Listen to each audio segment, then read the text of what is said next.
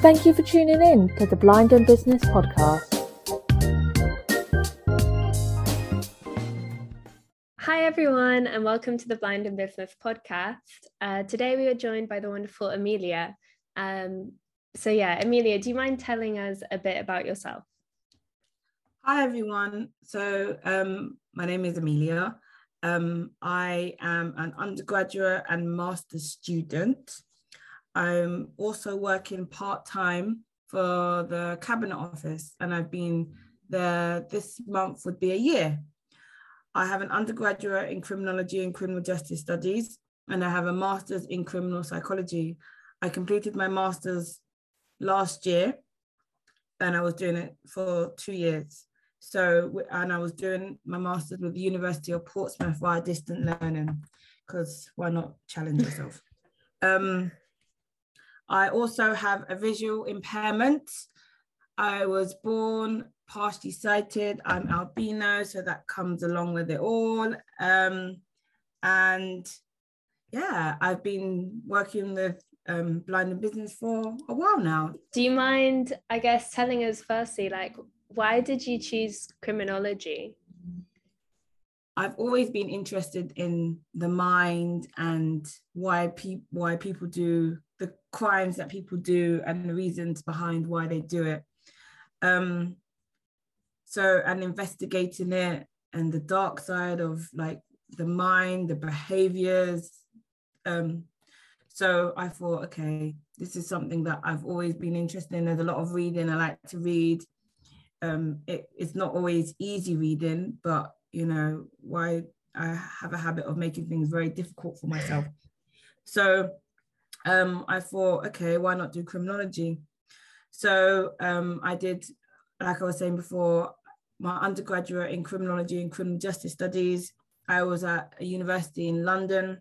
I was there studying part-time in the evenings and working part-time in the day. So that was quite interesting. Yeah. How did you find it? I found it challenging. Not going to lie, it was very challenging, but I managed to do it. So there was one time I was working for Sainsbury's and I was doing their online shopping.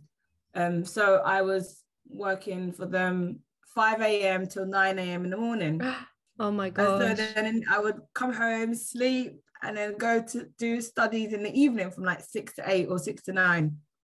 So I found that very challenging. It was hard work. But it was okay. It was doable. And then I was working for the Royal Marsden Hospital, where I was doing a job share. So I would finish at 4 and then leave and then go to university in the evenings. And then I was out of work for a while. And then I started working for the NSPCC.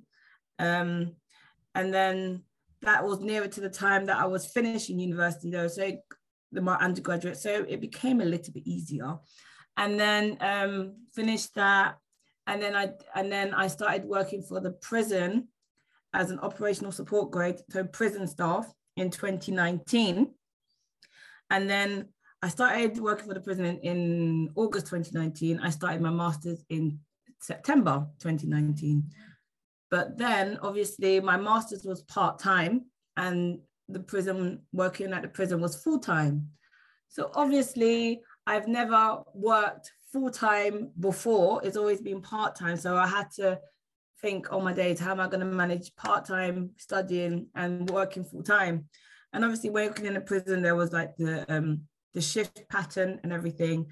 So it just got to the point where I thought it was affecting me, I wasn't studying as much as I wanted to, because with the master's itself, I said to myself that my master's is important, and I don't want to give that up, but I also want to work as well. So even finding my master's was interesting, because I said to myself, I want to push myself. How can I push myself? Let's look for universities outside of London. So I was looking at as well as the London one, like Kingston and South Bank, I was looking at Lancashire University, Brighton, Sussex, And then I saw the University of Portsmouth, and I liked the support that they offered visually impaired students, or just people with disabilities in general. So I thought, okay. So I stopped working for the prison in November 2019. And obviously, like in 2020, the pandemic hit. And obviously that wasn't my fault. COVID wasn't my fault. And I had that mentality that, oh my days, I'm out of work. What do I do? Yes, I have my master's. That should be enough. But wasn't used to being out of work. So it really affected my confidence. It really affected my self-esteem. I thought, I thought there was something wrong with me, because I was never used to being out of work for so long. I've always had that, oh, okay, I'm out of work, I'll find work straight away. So within a month, I would be in another job, or within a month and a half, so it's just getting used to that, being out of work. So it was a struggle during the pandemic, like with everybody, of course, but I was applying for many jobs, like jobs that I never thought I'd really apply for. And it was then during that 2020 period that it was a university, one of the careers team, they sent me a flyer online of what Blind in Business were doing. They were holding an event talking about what they do as an organization. So obviously I'm interested in everything. So I contacted Chantel, who works for Blind in Business, and the rest is history. So we were just doing cover letters. She's been great. In fact, let me jump ahead. She is the reason, I will say this now, she is the reason why I have the job that I have at the moment. She was the one, yeah, and I will be forever grateful to her. The reason why I'm in this cabinet office job is because of her. She helped me with the supporting statement. We did interview techniques. We spent 2 days doing interview preparation, 2 days researching the department that I'll be working for. So I'm in this job because of her. So yeah, in the pandemic, I was just like looking for everything, applying. It was really, and I was also studying as well. So I was like self-motivating myself, trying to encourage myself as well, because it wasn't easy at all. But then obviously the civil service job came along. I applied, supporting them, and we spent like 2 weeks on it. When that interview came, we did our own research. It was I don't take it for granted at all that I'm in the job now at all, because the way I got it was extremely hard. But the experience has taught the experience was a good experience though. At the time you don't think it is, but when you think about it, it just helped you just develop yourself, and helped you in terms of confidence as well. I finished my master's and everything. So when I started with the cabinet office, I started in June last year, and I finished my master's in July/August. So it was only like a month I had of a continuation with the master's, which was okay. But it was still a challenge as well, because you're getting into a new job and you're doing your dissertation, so it's not always easy. But yeah, it's been an interesting. Yeah. I can imagine. And I mean, I'm interested in what you're saying about kind of confidence, and I think it's an interesting point that when you're applying for jobs or when you're not in employment, it's easy to kind of lose confidence in yourself and your capabilities. How did you overcome that, or what helped you overcome it? So I think because I'm quite stubborn and I'm quite determined as well, I knew that a job was going to come eventually. I knew that this wasn't, you try to use this as a time to develop myself. So work on my supporting statement, look for jobs outside of my comfort zone as well, because I applied for jobs working for like Frankie and Benny's and Nando's, and those were not the jobs that I would have really have gone for. But I thought, you know what, let me try and do something that gives me an opportunity to come into contact with people, takes me out of my comfort zone. Let me help me to do something different. And obviously, Frankie and Benny's, I like Frankie and Benny's. I like to eat, so discounts, you never know, you might get so it was quite tough, and most times it was like, oh my days, is a job coming? And so it's just like pushing and pushing, and I have a good support network around me. And when I felt like giving up, I would just reach out to someone like friends, family, and they would just be such a massive support. So sometimes you just need that push, because sometimes you're just like, I can't do this. I'm also interested, can you tell us a bit more about your albinism and how how it's affected you and your experience? So I was born, I'm one of four. I'm the eldest of four. So I'm the only one who's albino. I'm Nigerian. I was born here. My parents were born in Nigeria. So I am Black, but I don't look Black. People would think I'm white, but my siblings are Black. When I say it out loud, it sounds like I'm saying I'm not Black, but I am. So it's been really challenging from growing up. It's been really difficult, and the way I am now, it's really only by like the grace of God that I'm here, because it's really been really difficult, like growing up, having a visual impairment, being albino, having to deal with bullies and everything, and battling through life and life's issues and people and everything. So it's been tough, but obviously family have been great. I've never been treated any different in my family. Like, the support has always been there. I've never been made to feel like, oh, okay, well, you are different. I think now though, when you think about it, everything that I've gone through now, it happens for a reason, because if I hadn't gone through all of that, I wouldn't be able to do all these speaking events now that I'm doing. I'm using this as an opportunity to tell my story with you guys. I've done speaking events with Scope. I've done things with like the BBC and everything. So it's given me that platform to be able to share my story. Yes, I have a visual impairment. Yes, I'm albino, but it doesn't make me different from anybody else at all. It's just going to maybe take me longer. So it's having that conversation. And if I can start it and then it has that ripple effect, it and then continues, then that's important to me. So that went down really well. And I was really proud of myself, because again, it's all about building confidence and everything. I'm not that kind of person that's like, oh, my confidence is great. It's a gradual process.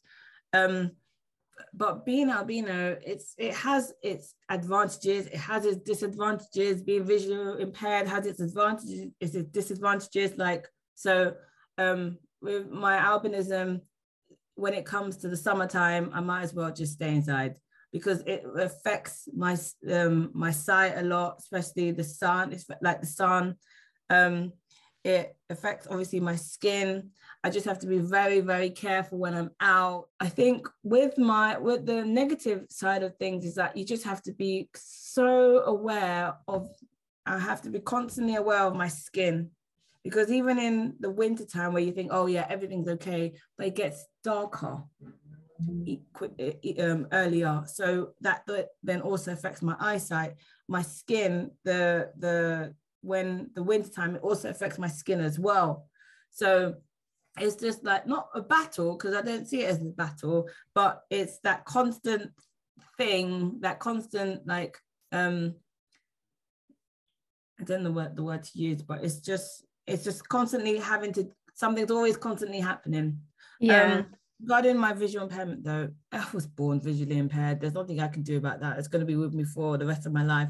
But I've used it to my advantage, and I'm proud to say it. I'm proud to be visually impaired. In work though, it's been a struggle regarding my visual impairment, but not within the recruitment process. I've never had an issue within the recruitment process. I've always been so upfront, so honest about like, yeah, I have a visual impairment. Yeah, so okay. it's in the jobs. So there was an organization that I worked for, and obviously they knew that I have a visual impairment, but the way that especially my manager, they were treating me, it would seem as if they just didn't like me at all. I was doing a job share, and I was supposed to be on duty in reception, and there's just one standard size computer, and I said, I need to change the settings. I might need a different monitor screen. But my manager was like, no, we can't give you a new monitor screen. We have to think about everybody else. So they basically dismissed the fact that I need the support and be like, you just have to manage, basically. Now, it then started to affect my work. It then caused me to become very anxious, it caused me stress. It started to affect my health and everything, because every day I was coming into work and knowing full well that the support wasn't there. How can I do my job if you're not putting the measures in, the adjustments in place? And then my work is affected because it's not being done. And then meetings every week I'm having with my manager, and then she's like asking, okay, well, this hasn't been done, this hasn't been done. You do realize that you're still on like probation. But I'm trying to explain to her, it can't be done because I can't see. I need the support. Access to work got involved. They basically told her she needs this. It still wasn't put in place. Oh my gosh. So I had to take minutes in the meetings.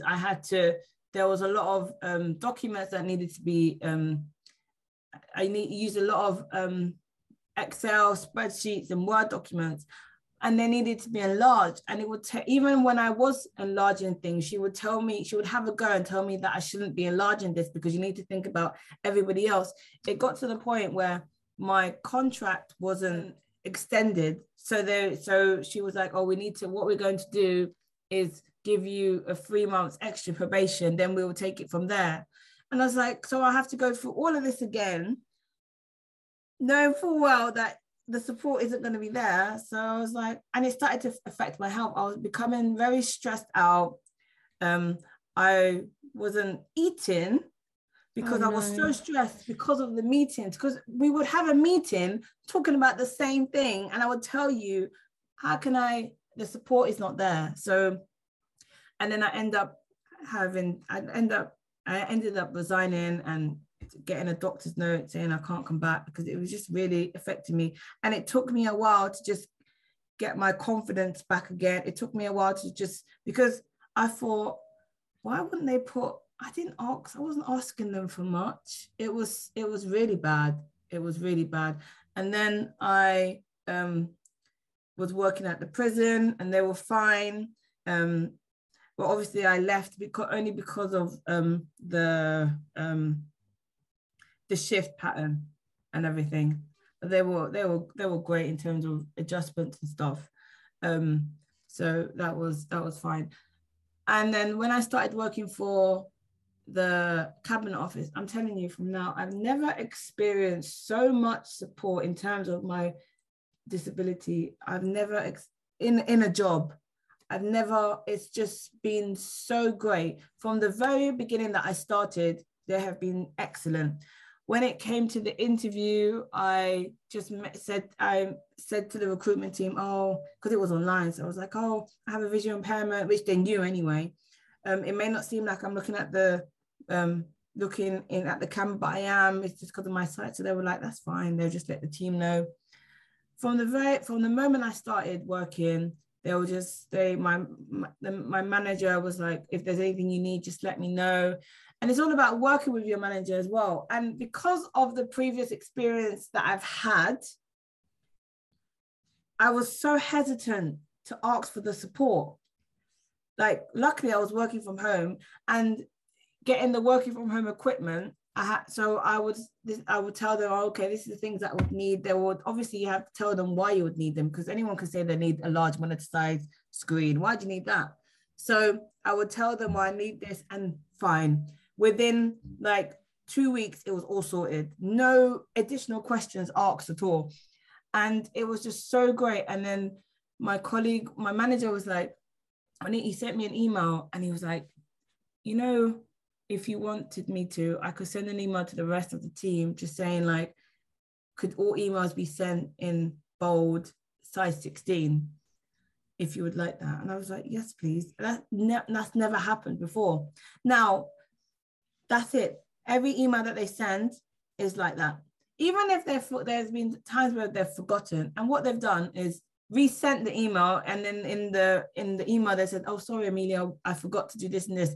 So if they forget, it's not the end of the world. I'm not gonna be like, oh, you should remember, because obviously people forget things, and it's fine. But the fact that they made an effort, it will always like just be. I'm just grateful. Because obviously I have to go back into the office and all that. I had another meeting with occupational health regarding getting a replica of what I have at home in the office.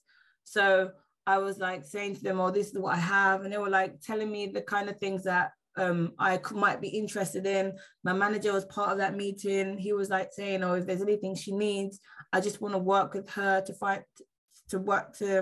like give her the things that she needs. And we had our own meeting, and I was explaining to him like the issues that I've had before, and how the small things, the things that you guys are doing now, it really makes a difference to me.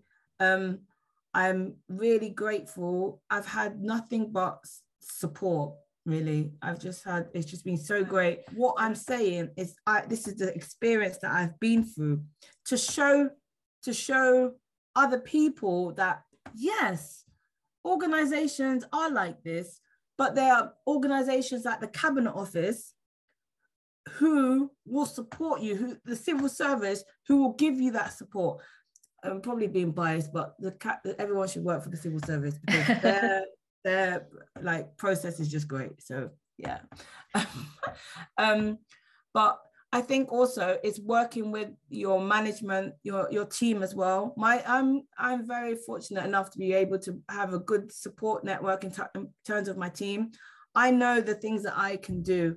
I know what I'm capable of. I know that my roles, I only work 2 days a week, and I'm able to fit in so many things.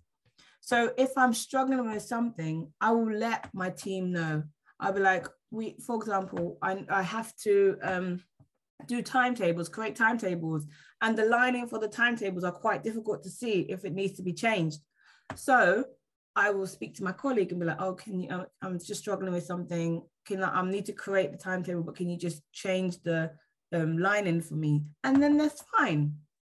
I think that mentality of, oh, I have something to prove to everybody. If I had used that mentality, I wouldn't be here today, because it's like, I'm doing it for other people. I'm not doing it for myself.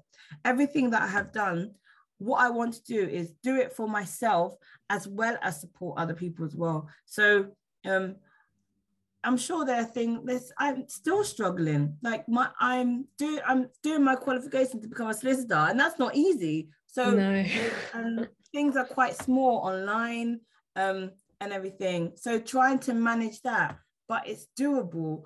I just think that, and I understand as employees, yeah, we have to work with our employers as well, because they don't know. I was fortunate enough, and this is only because of the speaking event that I did for the Cabinet Office, to speak to a manager regarding one of her colleagues. She was telling me that her colleague is blind, and she doesn't really know how best to support her. She obviously wants to support her, but she doesn't know how to. And so that's why she was reaching out to me, because she was aware that I did the speaking event for the Disability Network. So I said to her, the fact that you're reaching out and you've actually said, I need the support, I need to know how I can best support her, you should be proud of yourself, because not many managers will take that step to be like, I'm struggling. not that you're struggling like, oh, I can't do this, but you need that support. I said to her, you need to work with your colleague. You need to sit down and speak to her and find out, okay, how can she, what kind of support does she need? Because you may think that she needs certain support, but in reality, she doesn't. Now, she was telling me how she meets her every morning and they go to work together. She guides her by the arm. I said, that's all good and everything. But then what about when you're not there? And when you're not there, if you're sick, if you go away, who's going to support her there? So I said, working with Access to Work, working with like the civil service, the disability network, working with the reasonable adjustment team, so they can put adjustments in place, and you getting the support you need as well, because you're her manager, yes, and you want to keep that relationship, but you don't also want it to become complicated, like you're doing too much for her and everything, because she's able to do her job, because if she wasn't, you wouldn't have employed her. No, I mean, I think there's a lot of really interesting things you've just said. And I think like the example that you just gave about like a manager coming up to you and asking you, I think that's such a good thing. Like I have done internships in the past where people have been scared to ask me what adjustments I need and what support I need. And then because they're scared, I feel like a lot of people are quite scared of talking about disability because they don't want to offend someone. And then because they are scared to ask, then the support doesn't get put in place, or they don't understand how they can help you. So I guess that's also probably a good thing to do as visually impaired people, to be able to like advocate for yourself and your needs and not be shy about like what you need. I think maybe when it comes to reasonable adjustments, sometimes I don't even know what I need. Yeah, the reasonable adjustments team, when it came to knowing the stuff for going back into the office, they were the ones that suggested these things. I didn't know most of what they were suggesting until they suggested it. So I don't have a problem people saying, oh, why don't you try this, why don't you try that, because that's fine by me. So it's you having to work with other people, the management. I understand why employers might find it difficult to speak to people with disabilities because of maybe experiences they've had in the past. So I think there needs to be that maybe that person in the middle, that spokesperson who could do it on their behalf. So they should employ that person, that representative, so that they can represent the organization for people who have a disability. So if the manager, not saying that the manager won't speak to the person with a disability at all, but I understand why. I understand it from both sides, because it's not always easy. Like for people with disabilities, they've had bad experiences and everything, so they don't want to talk to like their employers because maybe of negative experiences. But how can people support you if they don't know how to? Yeah. So, yeah. No, definitely. And I guess that's also something that Blind in Business can help people with. If you are having a difficult time with your employers, you can contact us and we can we can help discuss with them the kind of support. Okay, so do you mind telling us, I mean, you've talked a little bit about your role, but do you mind telling us a bit more about your day-to-day and some tips for anyone who would want to enter the civil service, cabinet office? So my role, I manage and run virtual assessment centers online. So I have to debrief candidates, brief candidates in the morning as well, make sure that they're in their virtual rooms and everything, just monitor it, deal with any like technical issues. speak to assessors, speak to moderators, liaise with like my team itself. There's a lot of administration, like sending reminder emails, sending like links for rooms, sending joining instructions, and then I have to create timetables, allocate like assessors to the timetables and everything. So I work 2 days a week, and but at the moment, obviously, I'm working from home until probably like the end of June, July, and then I'll go into the office like 1 day a week or something when I'm not like day managing, because when you're day managing, you run and manage assessment centers online. So that one I would do at home. My team are great. Like, they've been very supportive, and I can't thank them enough. One of my manager said to me at one time, you know, in your signature, you can put at the bottom, could you please respond to emails in large font? I didn't even know you could do that. So I did that, and it's been great. Now, if someone wants to send me an email and it wouldn't be in the right font, I'm not going to send them an email back saying, oh, sorry, you forgot to put it in I'll just read it. And then when I reply, I'm going to, all my emails that I send are bold, like size 14, 16. Yeah. So like, if you don't see that part where I've said it in the signature, it's not an issue for me. So when it comes to the civil service jobs, my advice would be do your research and make sure you make sure you spend time with the supporting statement, because supporting statements are difficult, and there's a lot of competition, especially if you're applying for somewhere like CPS, Cabinet Office, Ministry of Justice. There's a lot of competition. Even if you're not applying for jobs within the civil service and you're applying for jobs like with the Met Police, the NHS, still spend that time, because again, there's competition. So the Cabinet Office role, like I said before, I spent 2 weeks on it. The supporting statement, there was a lot of, they have their competency-based questions, and they're looking for certain things. So you have to make sure that what you're saying matches up to what they're asking of you, and just proofread time and time again. Get the support, get someone to have a look at the supporting statement.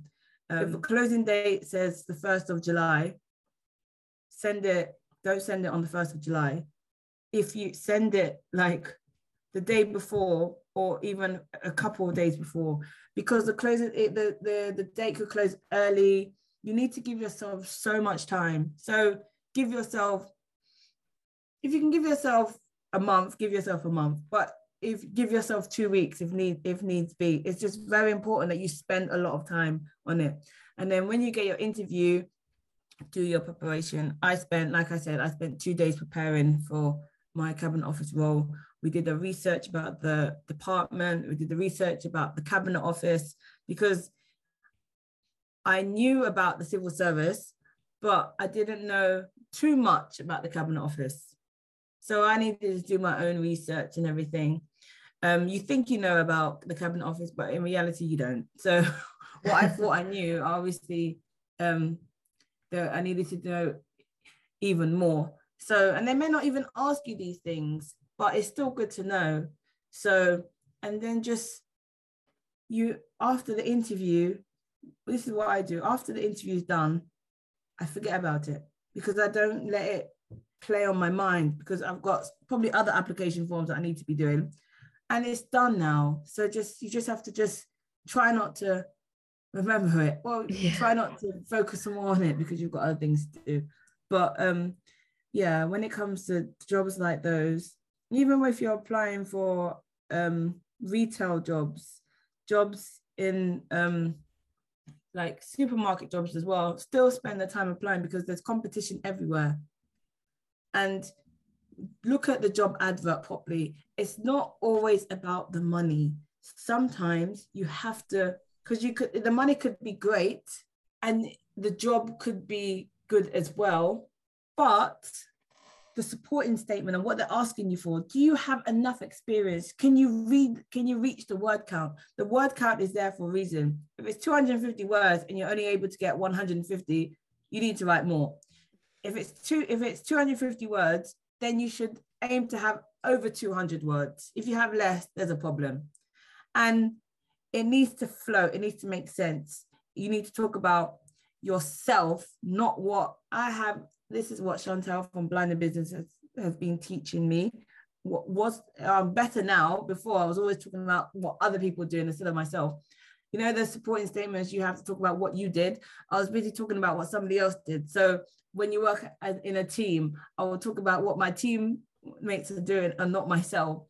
So she taught me to talk about, they want to know what you did, how you made the change, how you did manage the system and everything. So it's just important to read the question really well, read the job advert, and be 80% confident that you can apply for, that you can do the job. 80%, yeah. Sometimes I'm not like, sometimes it may say, oh, you need to take minutes. Before I would just like, if I see that, I would just not apply. Yeah. But like everything else I could do. So like, don't be scared about, come out of your comfort zone. Don't be scared. So there's jobs that I'm applying now for, like case manager, litigation assistant, jobs that I didn't think I would be able to do. But now, because of that confidence, because of that support, I'm able to apply for jobs that I never thought I'd apply for, like HR manager, HR assistant. So, yeah. Can I also just ask, so you're talking about experience and stuff, and I know from when I was applying to jobs, if you don't have much experience, it can be hard to to basically sell yourself if you don't necessarily have the experience, even though you know you can probably do it. So what advice do you have for people who are really starting out in their career, and who don't have that much experience? So when I worked for Sainsbury's as like their online shopper, I didn't have any experience at all working in a supermarket, none at all. I know how to shop, but none at all. So the fact that I had people skills, and that worked in my favor. I'm always talking to someone. So the fact that I was able to find things very quickly, and the fact that I've kind of done processing of things in other jobs, it worked in my favor. So if the job is asking you for specific experience and you don't feel that you have it, you can't lie, because you get caught up in the interview. And voluntary work is very important as well. So I would suggest that you do as much voluntary work as you can, because there's voluntary opportunities out there, and it builds up confidence as well. And start off doing, maybe doing like jobs in like retail, work for Morrison's, work for Sainsbury's, Tesco's. That will help you develop, because they need customer service. You have to do like maybe deal with the machines and everything.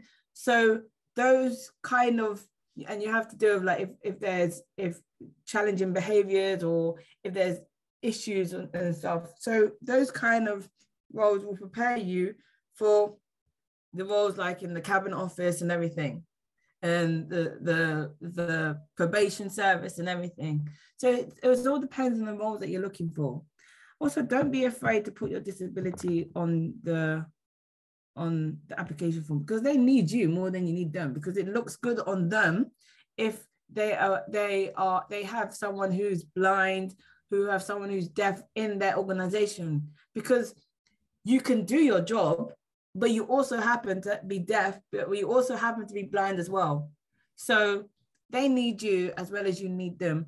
And do your research, because you may think, oh, well, why don't I work for, I don't know, Debenhams? Why don't I work for them? But do you know what working for them involves? Why do you want to work there? So it's like doing your research. I know that there's certain jobs that I wouldn't apply for because of my sight. So for example, I'm not going to become an air hostess because of my sight. I'm not going to become a pilot or a bus driver. So even if I wanted to, so for example, there's jobs that I've seen, is it with the Home Office? And I think it's with Border Force. And you need to have, like, when it comes to driving license, jobs with driving licenses, there's some jobs that I thought, oh my days, the border officer, I may well have wanted to apply for that, but it said you need a license. And I don't drive because of my sight. So I haven't been able to apply. Now, don't get offended. People shouldn't become offended if they say, oh, you have to have a license. It's the nature of the role. It's like me working in the airport and doing the cargo, and they say you need to have a driving license. Well, I can't apply then. So it's just doing your research and making sure that you can do the role, and just contacting the recruitment team if needs be. There's times where I've had to contact the recruitment team. Yeah, I think it just gives me an opportunity to talk to somebody. So no, I think that's a good point about like kind of knowing about what you can and can't do. But also I think you mentioned it earlier, and also I kind of had this experience as well of sometimes there will be things on the job description, like for example for me, I was applying for jobs and it was asking you to like be able to proofread, which I can't really do with the visual impairment very well. But then I was speaking to James about it and he was like, apply anyway. There are certain things that you should still apply for, because things like that you can ask your colleague to do. There's been times where I want to apply for a job and I didn't, because maybe I'm a bit like, oh my days, I know this application is going to take so long. Maybe I don't have enough experience. So, and then you start doubting yourself. But if you believe, all jobs there's a lot of competition in all jobs anyway. So if you believe that you can do it, maybe you just need to get some advice. Oh, you want to apply for this job, but you're not sure. If someone says, oh no, I don't think you should, don't have a go. You're the one that asked for the opinion and the advice. But there's been times where I've seen a job. I'm only looking for part-time roles at the moment, because I look at everything else I'm doing. So at the moment, I can only work part-time. So there's been jobs that I haven't been able to apply for because they're full-time. And maybe even if they were part-time, if I was looking for a job, I'm mostly looking what they're asking of me, because I know that I've got so much going on.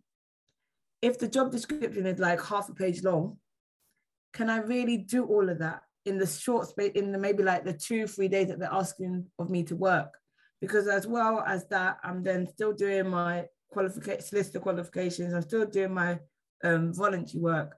So it depends on you, really. Yeah, can you tell us a bit more about your voluntary work? Okay, so as well as all the speaking events that I do and stuff, I'm doing voluntary work for the Samaritans. So I started in February with the Samaritans, and I mean, it's very, very challenging, but it's very rewarding as well, because I don't use the phones. They have an online chat support. So it's like kind of like they have the people, they use an app to speak to someone. So it's like a WhatsApp conversation. So for people who don't want to use the phones, they can use the app instead. So I like go into like the branch, and then obviously you do it from there. It is interesting because obviously Samaritans, it's all about like providing emotional support, and maybe the person on who you're chatting with is suicidal. So having that conversation about suicide, and obviously that conversation about suicide is not the conversation that I'm used to having on a day-to-day basis. So training myself and going through the training and actually starting that conversation, I now can. Before, I was very hesitant to be like, okay, so, you know, I was beating around the bush, not talking about it, but still trying to talk about it. But now I can have that conversation. And I decided to apply because I know what it feels like to feel like you don't have someone to speak to. I know what it feels like to feel like nobody's listening. So, and the fact that, yeah, it's a good organization, and they've really supported me in the past. So I wanted to give something back. I feel I'm in a good place to do it. There's so much support for the volunteers itself. You get your own buddy, you get your own Samaritan and all of that stuff. So, and the training was, it's life-changing, because it's all about listening. I know how to listen, and I know how to just let you speak. Sometimes people don't want advice. So it's all about listening to what they have to, well, not listening, I would just say reading what they have to say, and trying to work out, first of all, if the person is like underage, trying to work out if they are suicidal, and trying to read between the lines. And I know how to ask questions. I know how to read between the lines. I know how to ask a question without know how to answer questions without being too much in your face. So it's about me giving something back as well. And that's always important to me, and making a difference. Can't save everybody. And I'm doing this just to support someone. Yeah. I do it like once a week and everything. So there's different shifts. So I do like 6 to 8 p.m. So yeah, it's I wouldn't say it's fun. I don't know if that's the right word to use, but yeah, I do enjoy it. And you you communicate with the different types of people, and it helps with confidence as well. And you see when they say like thank you in the end and everything, and you debrief with your the leader that's in charge at the end of the day when you're done your shift. And I feel very like calm. I'm sure I'm not saying, oh, I'm always gonna be fine, but if it gets to that stage where I'm like, oh my days, what am I doing? Then there's someone to talk to. It's just a place that you can tell them about, you can speak to your leader, the fellow Samaritans, and not feel judged. So yeah, I do enjoy it, if you can say enjoy it. Yeah. But it's also challenging as well. The speaking events that I do, that not takes up time like it's a bad thing, because it gives you something to do, but it gives me more to do as well. It fits in with everything that I'm doing because of the part-time work that I do, and I'm being able to help others. So yes. Yeah. Amazing. And my last question is, what is something that you wish you knew earlier? That everything was going to be okay. If I were like growing up and having to go through being like bullied and everything, knowing that, okay, this is preparing you for what you're going to be talking about now. You're going to be speaking and doing events and making a difference, and you have a platform. So yeah, and not to be too hard on yourself, because I put a lot of pressure on myself. So yeah. What is one thing that you want kind of listeners from today to take away from listening to this? Don't be afraid to ask for help.